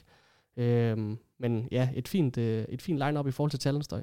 Det er det, og så på kommentatorposten, så har vi selvfølgelig dødsstuen i Machine og Sponge, altså det uadskillige par, som ikke går fra hinanden, som altid vil kommentere sammen. Og så har vi også Hugo og Harry, hvor du og jeg i hvert fald personligt hellere havde set Scrawny og Launders. Det er helt sikkert. Men det er jo sådan, det er, ikke? Jo. Altså, Væver, IM Cologne, vi har ventet i 500 dage. Kom nu! Altså, nyd det nu derude for Søren. Altså, jeg er godt klar over, at det danske vejr, det kan vise sig fra sin gode side en gang imellem, men så gå ind og genudse kampen i det mindste. I skal se det her. Ja, altså lige få den der følelse af lægen igen, ikke? Det er så nostalgisk på en eller anden måde, selvom det kun er 1,5 år siden. Det er bare så vigtigt. Men jeg synes, før vi lige lukker Cologne-støj, så skal vi lige komme med vores bud på, selvom det er svært. Altså, hvem fanden går ind og gør det godt i den her turnering? Fordi at der er så mange bud. Vi har selv sagt for en lille uge siden, at vi troede på, at Astralis de faktisk godt kunne lave noget her. Nu har Glaive lige været ude med det her interview. Jeg ved ikke, om du har læst det? Jo, det har jeg. Hvor han siger, at uden en dedikeret orber, så tror han ikke på, at de kommer tilbage som nummer 1 i verden. Og der er Dupree også med i det her interview og siger, at altså, han spiller kun orben, fordi at han skal spille orben. Ja. Det ligger slet ikke til ham som spiller. Det var også det, vi sagde. At Dupree, han er en aggressiv rifler, og det er det, der ligger i hans natur som Counter-Strike-spiller. Men lige nu, der er han altså nødt til at være på den her orber, og vi skal jo skynde os at sige, at det er ikke fordi, at han er nogen dårlig orber. Nej. Men hvis man skal op som nummer 1 i verden, så mener Glaive i hvert fald, at man skal have den her dedikerede orber, som... altså i hvert fald, hvis man skal gå hele vejen, ikke? Jo, lige præcis. Og der er jo mange om budet. Altså, men det kan vi også komme ind på lidt senere. Men vi skal jo også huske, at vi skal have nogle fadøl på højkant for den her. Og i og med, at det er en af de turneringer, der betyder meget for du og jeg, så har vi også snakket om, at vi synes altså, at vi skal have en 3 stykker på højkant. Ja, altså jeg tænker, du er også så langt bagud nu, at der skal til at ske et eller andet. Ja. Jamen, jeg kan nærmest ikke huske stillingen. Altså, jeg fortrænger den jo. Jeg mener, det er 10-4. Ja, der står 10-4. Du foran. Altså, det er jo krise. Altså, det er lige før, at jeg skal presse det til en 4 fadøl for sejr. Altså, jeg er klar. Er du klar på 4 fadøl for sejr? Altså, vi har at gøre med et potentielt opsæt, som kan gøre, at jeg er ude i et år. For overhovedet at komme retur. det er nok der, vi er. Eller at jeg kan komme op og snuse. Men inden vi snakker om og deler vores tanker omkring, hvem der kommer langt, er vi så ude i en plat eller krone igen? Jeg vil godt være så stor at give dig første bud her, Støj, fordi du er så langt bagud. Ja tak. Og ved hold kæft, hvor har jeg gjort mange tanker. Altså også efter at have set første dagen her, ikke? Og det eneste, man har gået ud fra, det er jo noget af det, som vi har set i play-in. Altså vi ved jo ikke, hvordan de andre spillere performer, de har haft noget pause nu, og så videre. Det ved vi også kan være sundt for nogen. Lige tage en pause for Counter-Strike i 2 ugers tid, så komme tilbage. Der kan altså være noget vidunder på den front, noget sult, der kommer tilbage. Og jeg har det sådan lidt Glaves interview. Altså, han er ude og tage noget pres af dem. Det er han helt klart. Og jeg tror, bagved det, så ligger der stadigvæk en mand og et hold, som der vil gøre alt for at vinde. Altså, jeg går ud fra, at de er mere motiverede end nogensinde, og vi ved, hvad de kan på LAN, så selvfølgelig er der noget, der taler for på den front, men samtidig så synes jeg også, at der er noget, der taler for NiP, for eksempel. Altså, nu har vi set deres første kamp, men også bare, at nu har de Device tilbage på LAN, og han kan tale dem lidt ned. Men jeg skal jo tage en beslutning. Jeg vil bare lige sige, inden du vælger NiP, så det vi så fra LDLT tidligere i dag, det var ikke imponerende. Nej, for sådan ikke. Det var også på Ancient. Altså, ja. Så det er ikke kun det, jeg tager udgangspunkt i. Men jeg har det sådan lidt, at hvis jeg virkelig skal gå ned, altså hvis jeg virkelig skal gå helt ned, og være helt sat med 10 bamser, så tager du Astralis. Så tager jeg Astralis. Jeg tager Astralis til at vinde Cologne, og det er med hjertet. Ligesom, og det er kun fordi, at jeg er jo inde i EM-feberen, ved jo. Altså, jeg siger det jo også med hjertet omkring Danmark vinder EM, ikke? Ja, det er så i orden.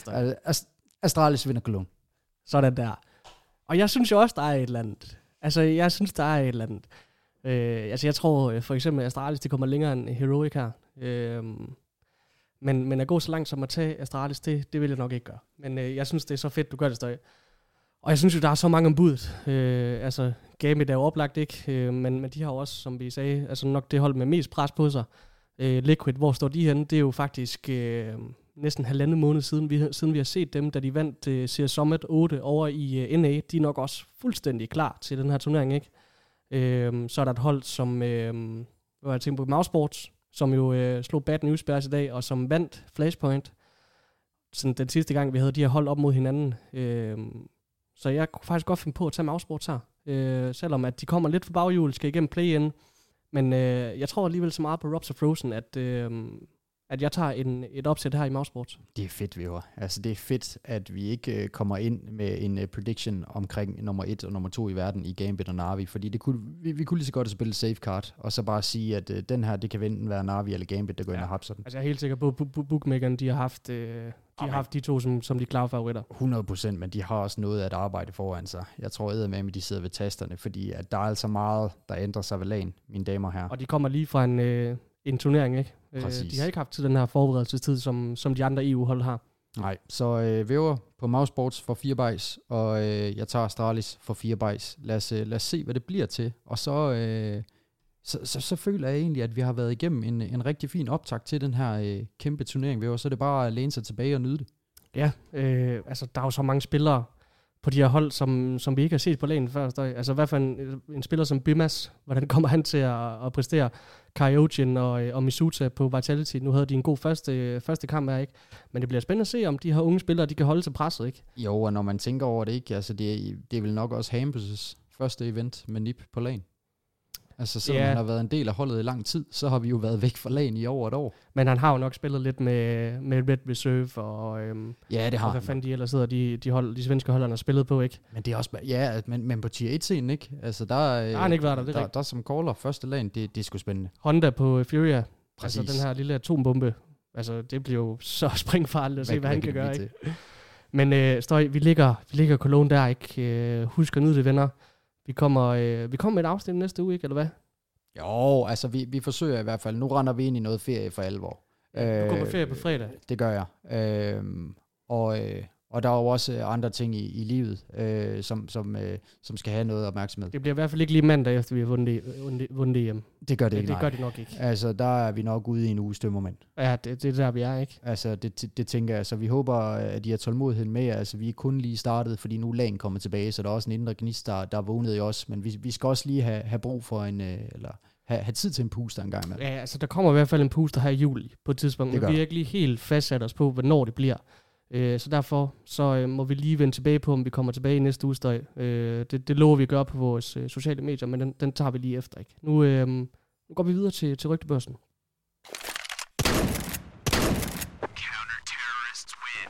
Og der, hvor vi skal starte ved, det er jo et tragisk sted. Men det er jo konsekvensen af, når Ace-panelet smider en spiller i den sorte pose, så går der ikke så længe, så begynder de at takke af. Altså, når vi smider dem i den sorte pose, så sker der en af to ting. Enten at de bliver smidt af holdet, eller at de ryger over til den mørke side.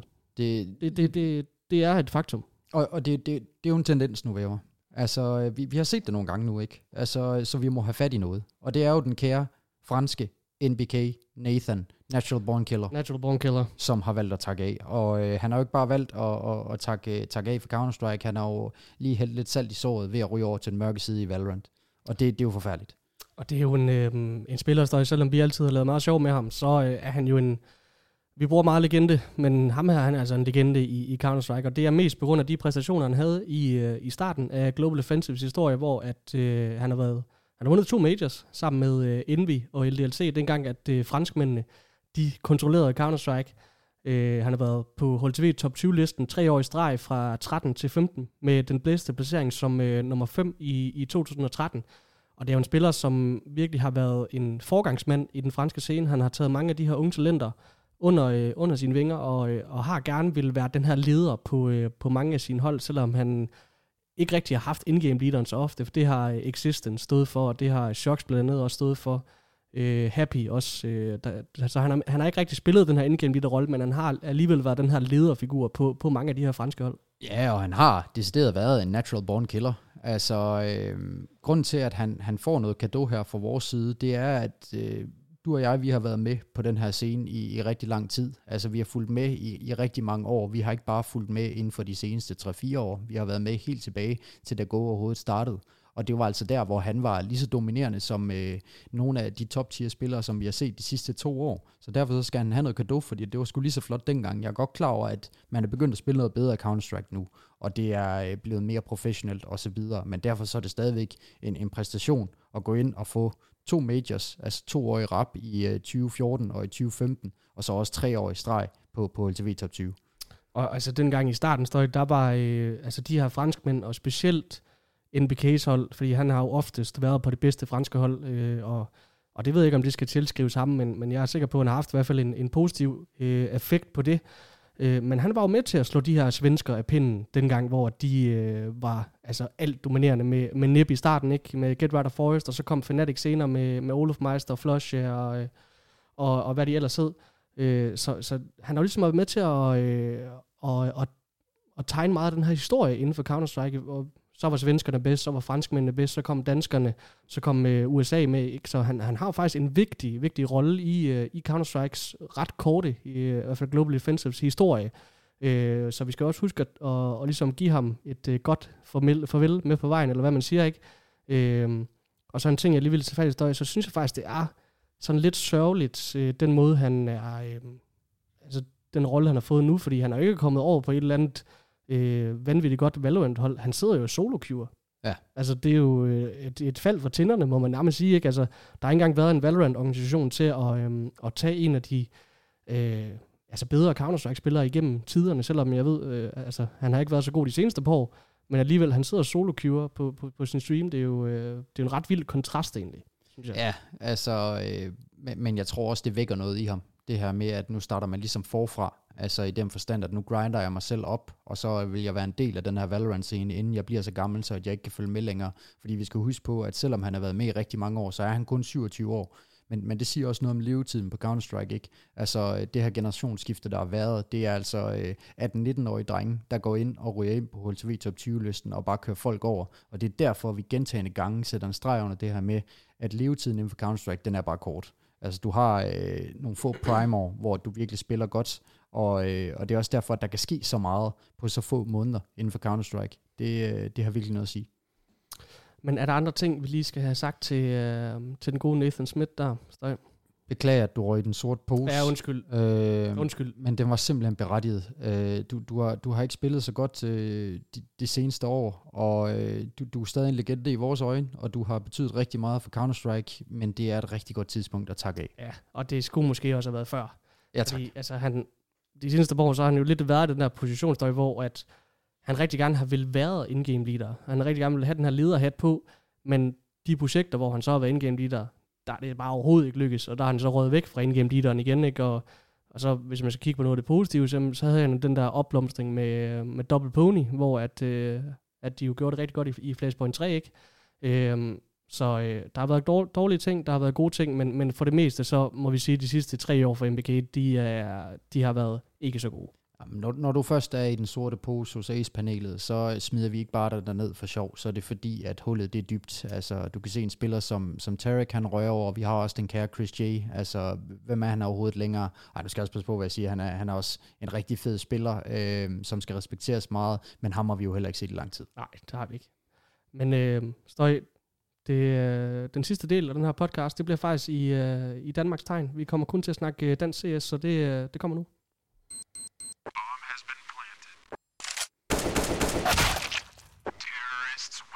Og der, hvor vi starter det er faktisk med endnu en retirement. Hvad hedder det på dansk? Jo, men det er jo endnu en pension. Som er iværksat. Og det er jo Markus Kjærby, som i sidste uge valgte at smide håndklædet i ringen, og faktisk takke af for sin CSGO-karrierestøj. Og det er jo også en spiller, som har betydet rigtig, rigtig meget i Counter-Strike, og det er jo faktisk et kæmpe chok at se, at han trækker stikket fuldstændig. Jeg er godt klar over, at det måske ikke var ønskepositionen hos Hyena, så han havde et dårligt stand i face, ikke? Men han vælger at takke af nu i en alder af hvad? 23? Det er tidligt, ikke? Jo, og der er, jeg synes også, der er noget, der taler op for, at det er nu, han takker af, fordi nu har han også stadigvæk alderen i kun 23 år til at kunne gå ud og nå så meget andet i livet. Han kan starte fra en frisk på nærmest alt i den her alder. Det ville være noget andet, hvis han var MBK på 27 år, ikke? Så er der lidt nogle ting, som du ikke kan vende tilbage til. Men den her, den gjorde faktisk lidt nas på mig. Og det er jo fordi, du ved jo, jeg har altid været en mand, der har været glad for Astralis, og vi skulle huske på, at han var altså en af de mest afgørende i forhold til, at Astralis vandt deres første major i 2017 i Atlanta, hvor han også blev MVP i en alder af kun 18 år. Så, den yngste MVP nogensinde. Præcis. Altså, det er en mand, som har haft kæmpe betydning for Counter-Strike internationalt, men i den grad også nationalt. Og jeg er godt klar over, at det move, han lavede til North, det var ikke så pænt sent, eller pænt set på scenen. Men der må man også bare have respekt for, at han gik sin egen vej for at få den position, han gerne vil spille. Og ja, så Markus, jeg har jo mødt ham, blandt andet over til Astralis Nexus. Han er sgu en god fyr. Ja. Altså ydmyg nede på jorden, flink imødekommende. Altså, så ikke et ondt ord om ham.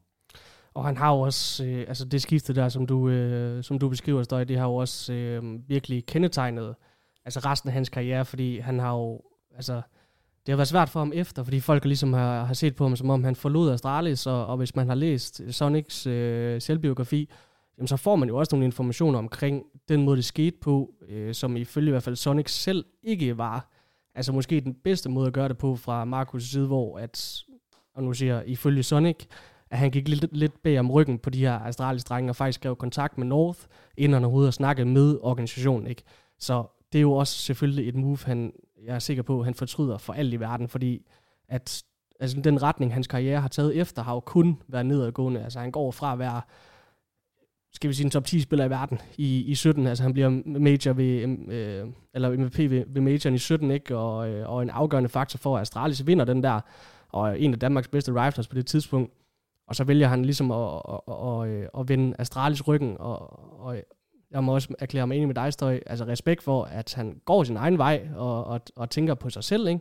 Fordi at han fik jo den der bedre rolle hos North, hvor han ville gerne spille den her entry, som Dupree havde på Astralis. Men det er jo bare rigtig, rigtig synd for ham, den måde, som det er sket på efter, fordi hans karriere de sidste par år, det har jo ikke været så godt. Nej, det har det ikke, og jeg husker tydeligt lige dengang, at han lavede det skifte. Altså der var Device i Dubai med sin kæreste Emilia og lå nede på stranden og fik beskeden der. Så der kan du også tale om en mand, der bliver taget ved sengen, ikke? Altså drengene vidste ikke.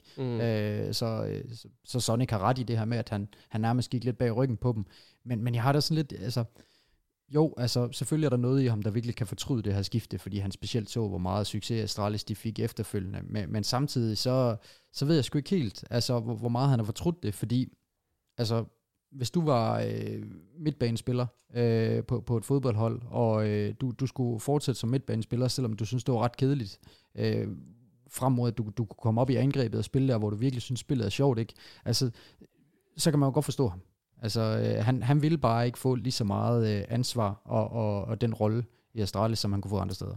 Ja, og man skal også huske på, hvordan situationen var dengang, fordi der var North jo den her nye store spiller på den danske scene. De havde masser af penge i ryggen, og det gik jo faktisk godt for North i starten. Det skal vi jo huske, ikke? Og jeg er sikker på, at der har også været en pengepunkt der, som måske har trukket lidt, ikke?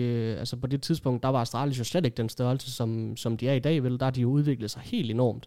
Så det er jo også sindssygt nemt at sidde her og være bagklog på Markus' vegne, ikke Støj? Men vi må bare erkende, at det har altså virkelig, der har været sådan 2 afsnit af hans karriere, hans Astralis tid, ikke? Og selvfølgelig også før det, men så efter, så har det bare været sådan en sådan lidt lang skuffelse, fordi så havde han jo det der stint på North, hvor de aldrig fik det til at fungere. Vi skal huske at sige, at Markus han spillede faktisk rigtig flot. Det var ikke fordi, at det var hans skyld, at North de spillede dårligt, men så var man over på det her facehold, hvor at vi tænkte, okay, det er nu, han skal i gang i den her karriere igen. Og så gik det bare slet ikke som forventet, og så ryger man over i det her Hyenas-projekt, som heller ikke lykkes, og så er det jo bare sådan lidt altså luften går lidt ud af ballonen, ikke? Han har prøvet nogle forskellige ting, og der er ikke rigtig nogen af dem, der lykkes, så jeg kan godt forstå, at han ligesom vælger at sige, det var det, fordi vi ved jo også, hvor hårdt CS er. Støj. Altså man sidder jo 8 timer om dagen, ikke, og rejser rundt i hele verden under normale omstændigheder i hvert fald, ikke. Så man offrer jo så meget på det her spil, så derfor i den regard kan jeg godt forstå ham. Ja, 100%. Altså han har lavet en modsat Valde. Altså Valde, som vi jo har snakket med, som kun er gået opad i hans karriere, ikke. Altså der har han bare trukket det korteste strå og virkelig gået nedad, og det kan du også se på de stints, som man har haft på HLTV Top 20-listen, fordi der har slet ikke været nogen tvivl om, at Markus altid har haft talentet til at komme på den her liste her. Vi så ham som nummer 16 i 2016, og nummer 15 i 2017, hvor Astralis de vinder den her major her. Siden da er han faktisk ikke kommet på den her HLTV Top 20, og det siger jo også meget godt omkring, hvordan det er gået fra ham, både individuelt, men også karrieremæssigt i forhold til de hold, han har spillet på. Så, men Veo, en mand, som der udtaler, at altså, hvad han finder på efterfølgende, det kan godt være inden for spillet, men det kan også sagtens være uden for spillet. Nu tror jeg, at han har brug for en lille pause, også for community generelt. Ja. Altså bare leve lidt væk, ikke, fra spillet, ikke? Leve et mere normalt liv. Altså prøve noget af det, som andre drenge i en alder af 23, de også gør. Altså prøve at komme ud og få noget andet i hænderne i forhold til arbejde og så videre. Og så en af de ting, som vi jo altid vil huske Kjærby for, Støj, så er det jo ryster-aimet. Det er ryster-aimet. Altså, der er jo ingen andre som Kjærby i forhold til, hvordan man aimer. Og han er jo kendt for det her ryster-aimer. Jeg ved ikke, hvordan fanden i helvede han får det til at fungere. Men det er altså sådan, Kjærby han spillede, og i sin prime, der var han jo så vild i forhold til sit aim, ikke? Og first bullet accuracy, der var han jo så vild dengang. Ja, og man skal også huske på, at specielt i sin tid med Astralis, også i den første tid i North, der var det et helt andet indtryk, man så af ham. Han har udviklet sig meget som person også. Altså dengang, der havde han så meget gejst. Altså han kunne også gå fuldstændig amok efter en runde, og det er jo ikke noget, du har set fra ham i mange år. Nej, for jeg vil også sige, den følelse, man har af Kjærby som person i dag, nu har du så mødt ham personligt, det er jo, han er ret stille. Han er sådan ret, hvad skal man sige, ikke introvert. Han er bare genert, tror jeg. Ja, bare sådan, der er ikke, han er ikke så, altså, jeg ved ikke, hvordan man skal sige det, men han er i hvert fald en ret stille person, ikke? Jo. Og det er måske også derfor, at det er svært i det her community nogle gange, når at, der er ret meget pres på en, og man laver sådan en beslutning i ens karriere, men så bliver det svært, ikke? Det gør det. Ja. Men i hvert fald, så ønsker vi dig, Markus, her fra Ace-panelet, alt held og lykke i fremtiden. Vi håber, at du får en fed tid foran dig. Det fortjener du sgu om nogen, og tusind tak for alt det, du har gjort inden for Counter-Strike. Det har været en fornøjelse.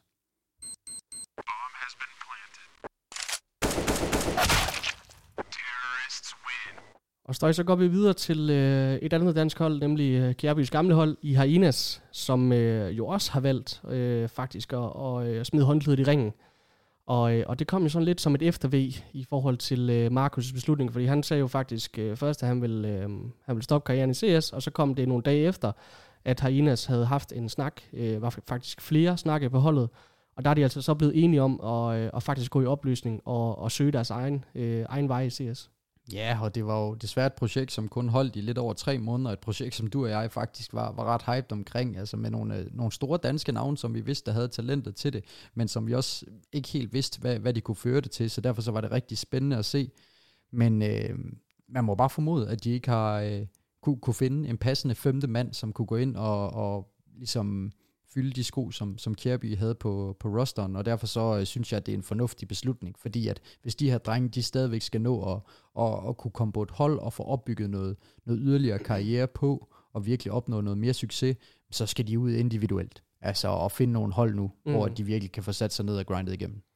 Og de har jo også magt på realiteten i forhold til at være et top 40, 50, 30 hold i Counter-Strike, fordi at som vi har snakket om så mange gange, så den her position, den er bare så svær, fordi du spiller de her små online-turneringer for at skrabe HLTV-point sammen til din ranking, så du får de her invites til de lukkede qualifiers, til de større events, og det er den her cirkulation, hvor at du skal ind i den her cirkel i de her tier 1 events, ellers så bliver det bare så svært for dig.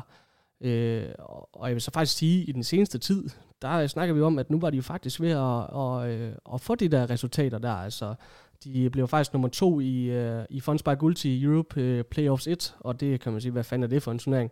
Men altså, det er de her Funspike Ulti turneringer, som har kørt i online-tiden, hvor at vi har jo snakket om dem som nogle af de bedste online-turneringer, og her der bliver de jo 2 og slår altså blandt andet K23, som bliver 4 ved AMR-turneringen, som vi lige har snakket om. De slår også Entropic, som er et af, eller i hvert fald top 5-6 CIS-hold, ikke?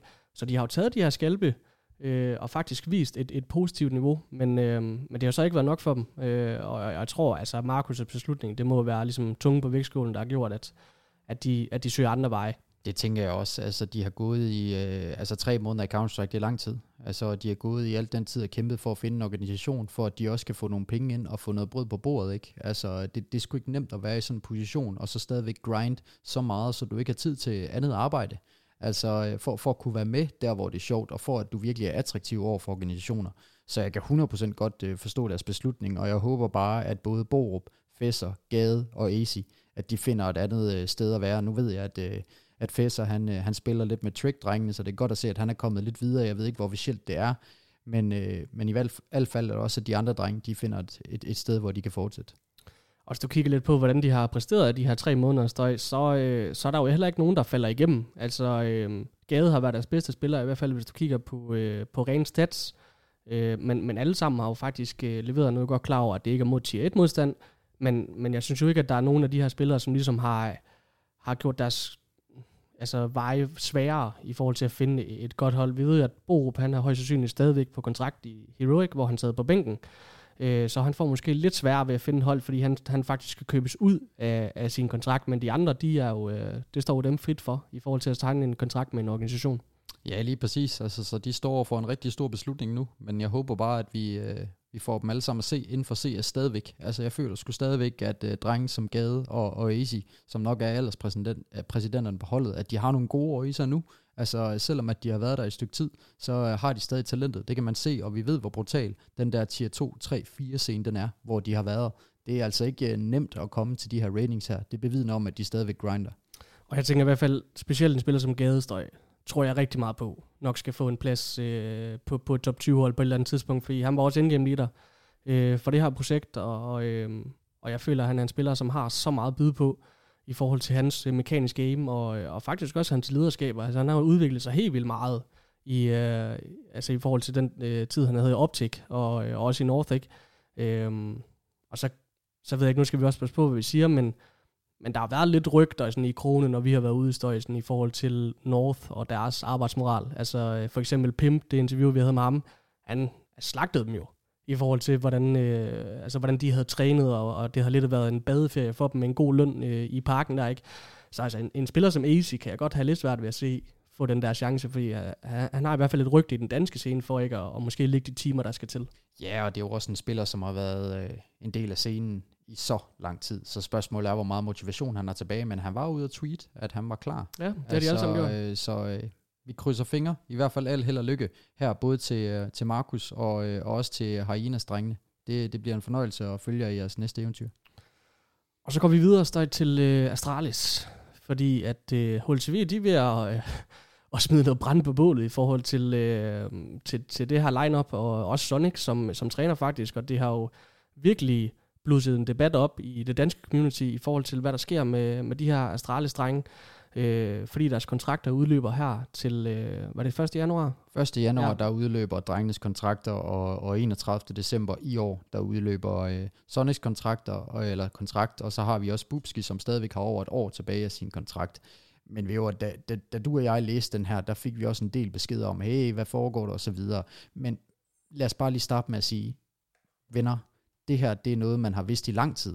Man har vidst i lang tid, hvornår de her drenges kontrakter udløb. Der er ikke noget nyt under solen her. Så det, at HLTV, de laver en artikel om det, med al respekt for HLTV, så er det jo bare en opildning til, at der skal komme nogle spekulationer, og der skal komme noget snak i kroner om det. Det er ikke, fordi der er noget nyt overhovedet. Altså, og folk, de skal passe på med at dykke for meget ind i det, fordi at vi ved ikke, hvad der kommer til at ske. Nej, altså fuldstændig rigtigt. Altså, der er jo ikke rigtig noget nyt under solen, udover at de laver den her artikel omkring Sonic, hvor at de har nogle kilder inde i Astralis, som har beskrevet, at han måske vil søge nye udfordringer. Men det er jo ikke noget, der er officielt udmeldt. Det er ren spekulation, hvis man må sige det sådan.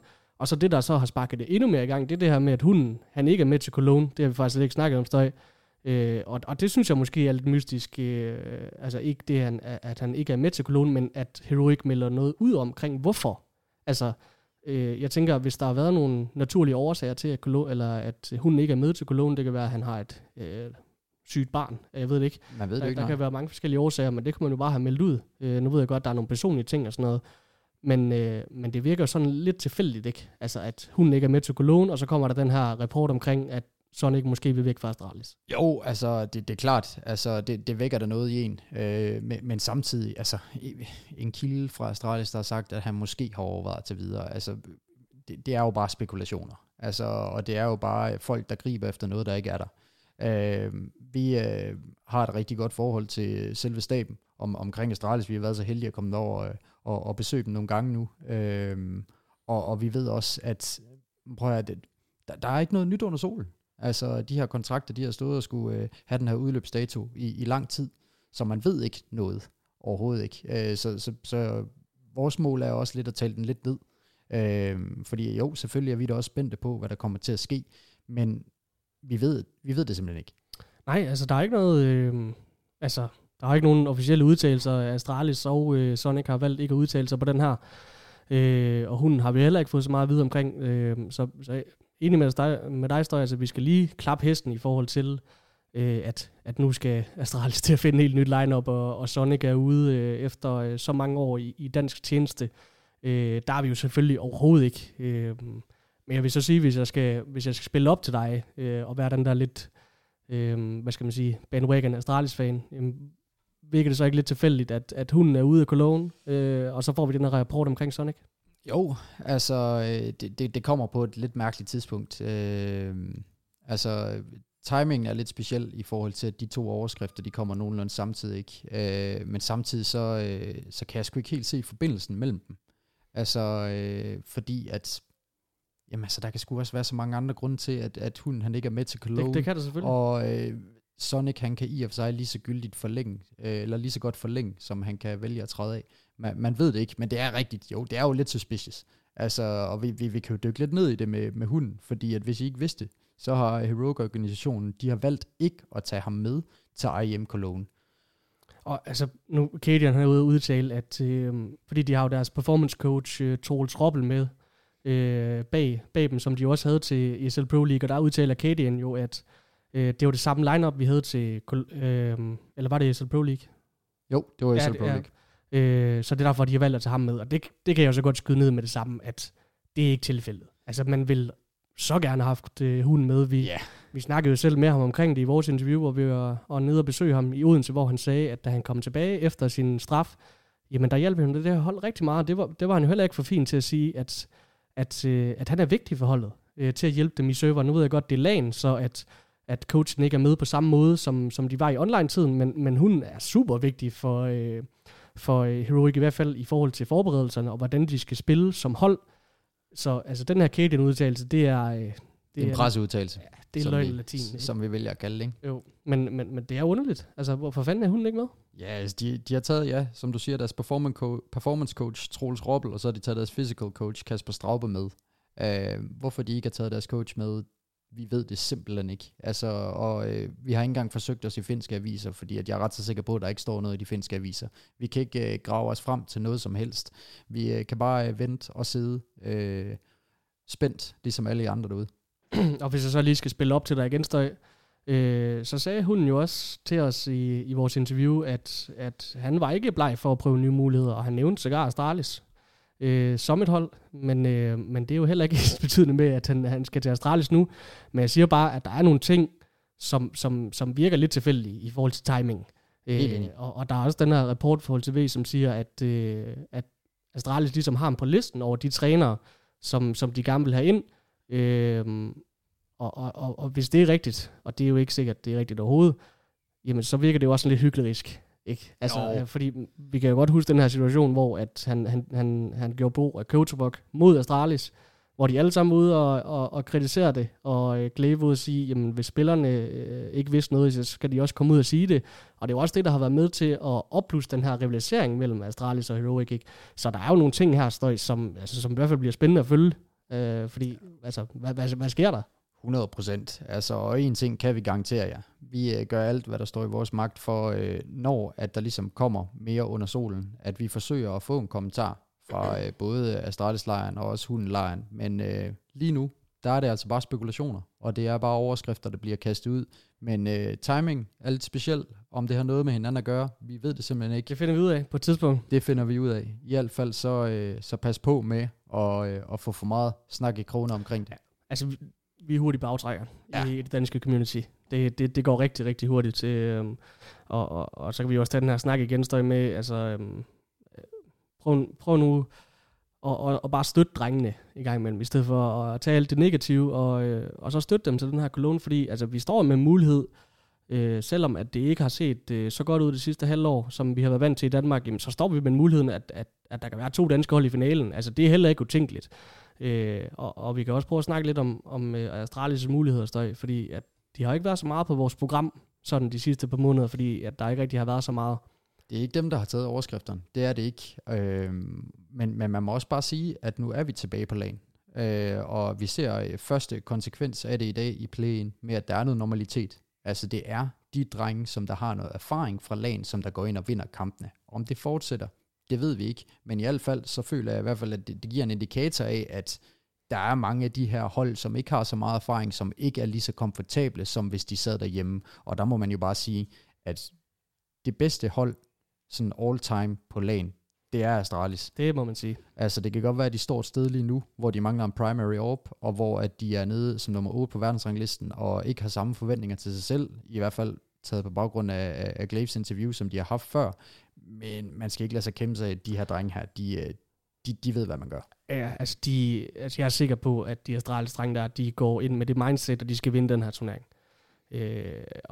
Og du sagde det også først, det er en udtalelse, som er med til at tage pres fra Astralis, ikke? Og det er jo også lidt en kontrast mellem Heroic og Astralis, fordi Heroic, de går ind til turneringen med det her mindset, at de skal ud og bevise for folk, at de faktisk kan spille på LAN, efter de har haft det her sindssyge år, hvor de har vundet Cologne, og de har vundet DreamHack Open, som bare en RMR-turnering, ikke?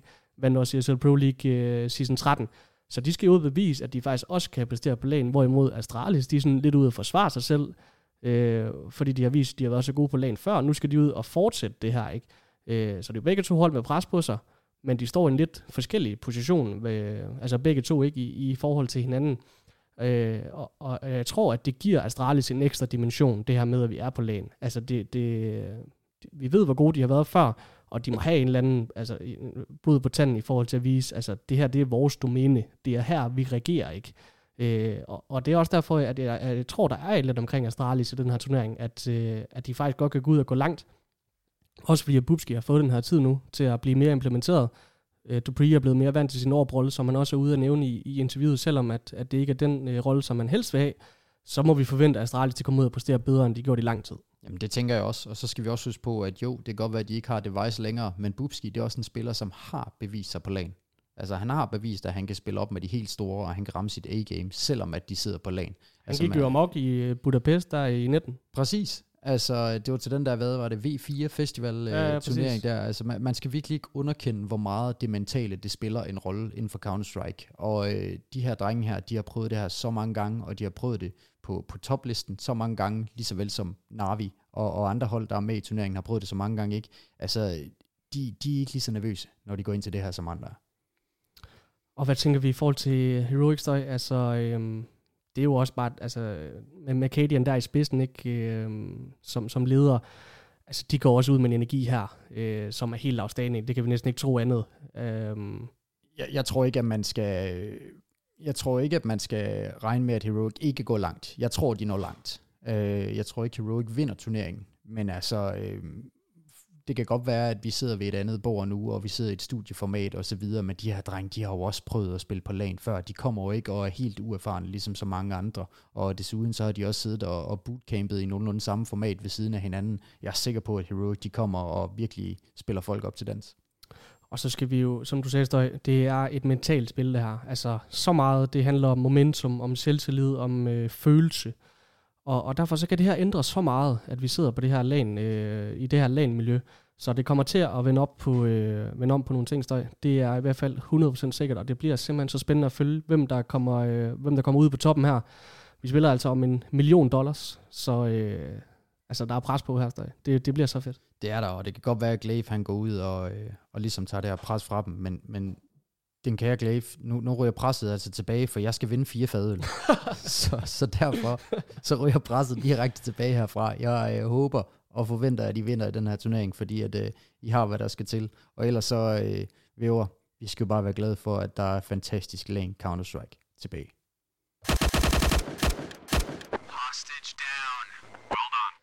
Og jeg tror, det konkluderer dagens program, Støj. Det var så fedt at være tilbage på mikrofonerne sammen med dig. Det er altid en kæmpe fornøjelse. Og så vil lige sende et shout-out til alle drengene og pigerne, som stadigvæk lytter med. Selvom at der er sommer og EM og alle mulige andre ting, som fylder, så har vi virkelig fået opbygget sådan en trofast skare af fantastiske lyttere, som deler det her Counter-Strike sammen med os. Så bare lige en kæmpe tak til dem, som lytter med, selvom det er sommer og EM. Ja, 100%. Og så er vi så lykkelige for, at de stadigvæk skriver til os. Altså, I har sgu ikke glemt os. Det er en fornøjelse. Altså, nu kommer LAN tilbage, så bliver det mere og mere intenst. Altså, det kommer til at trække flere og flere overskrifter, også på de almene danske platform. Fordi nu er det sgu lidt mere spændende at skrive om, når de kan vise nogle billeder af de journalister, der er, ikke? Altså, så bliv ved med at skrive til os. Det er en fornøjelse at debattere det her Counter-Strike med. Helt sikkert. Og så kan vi lige sige, vi lovede faktisk, at vi havde et event i fredagsstøj. Det har vi lige glemt at sige. Men der var lige nogle ting, som vi ikke kom så meget nærmere ind på. Men der var nogle ting, som ikke gik op i det skulle. Så derfor så er vi jo nødt til at udskyde eventet. Og vi tænker også, at det er et event, som vi kun kan afholde en gang.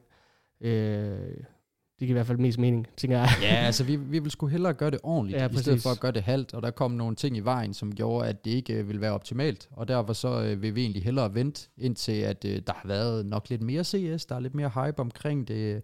Der er måske lidt dårligere vejr udenfor, sådan så at man ikke har lyst til at gå derud, men man har lyst til at spille noget computer i stedet for.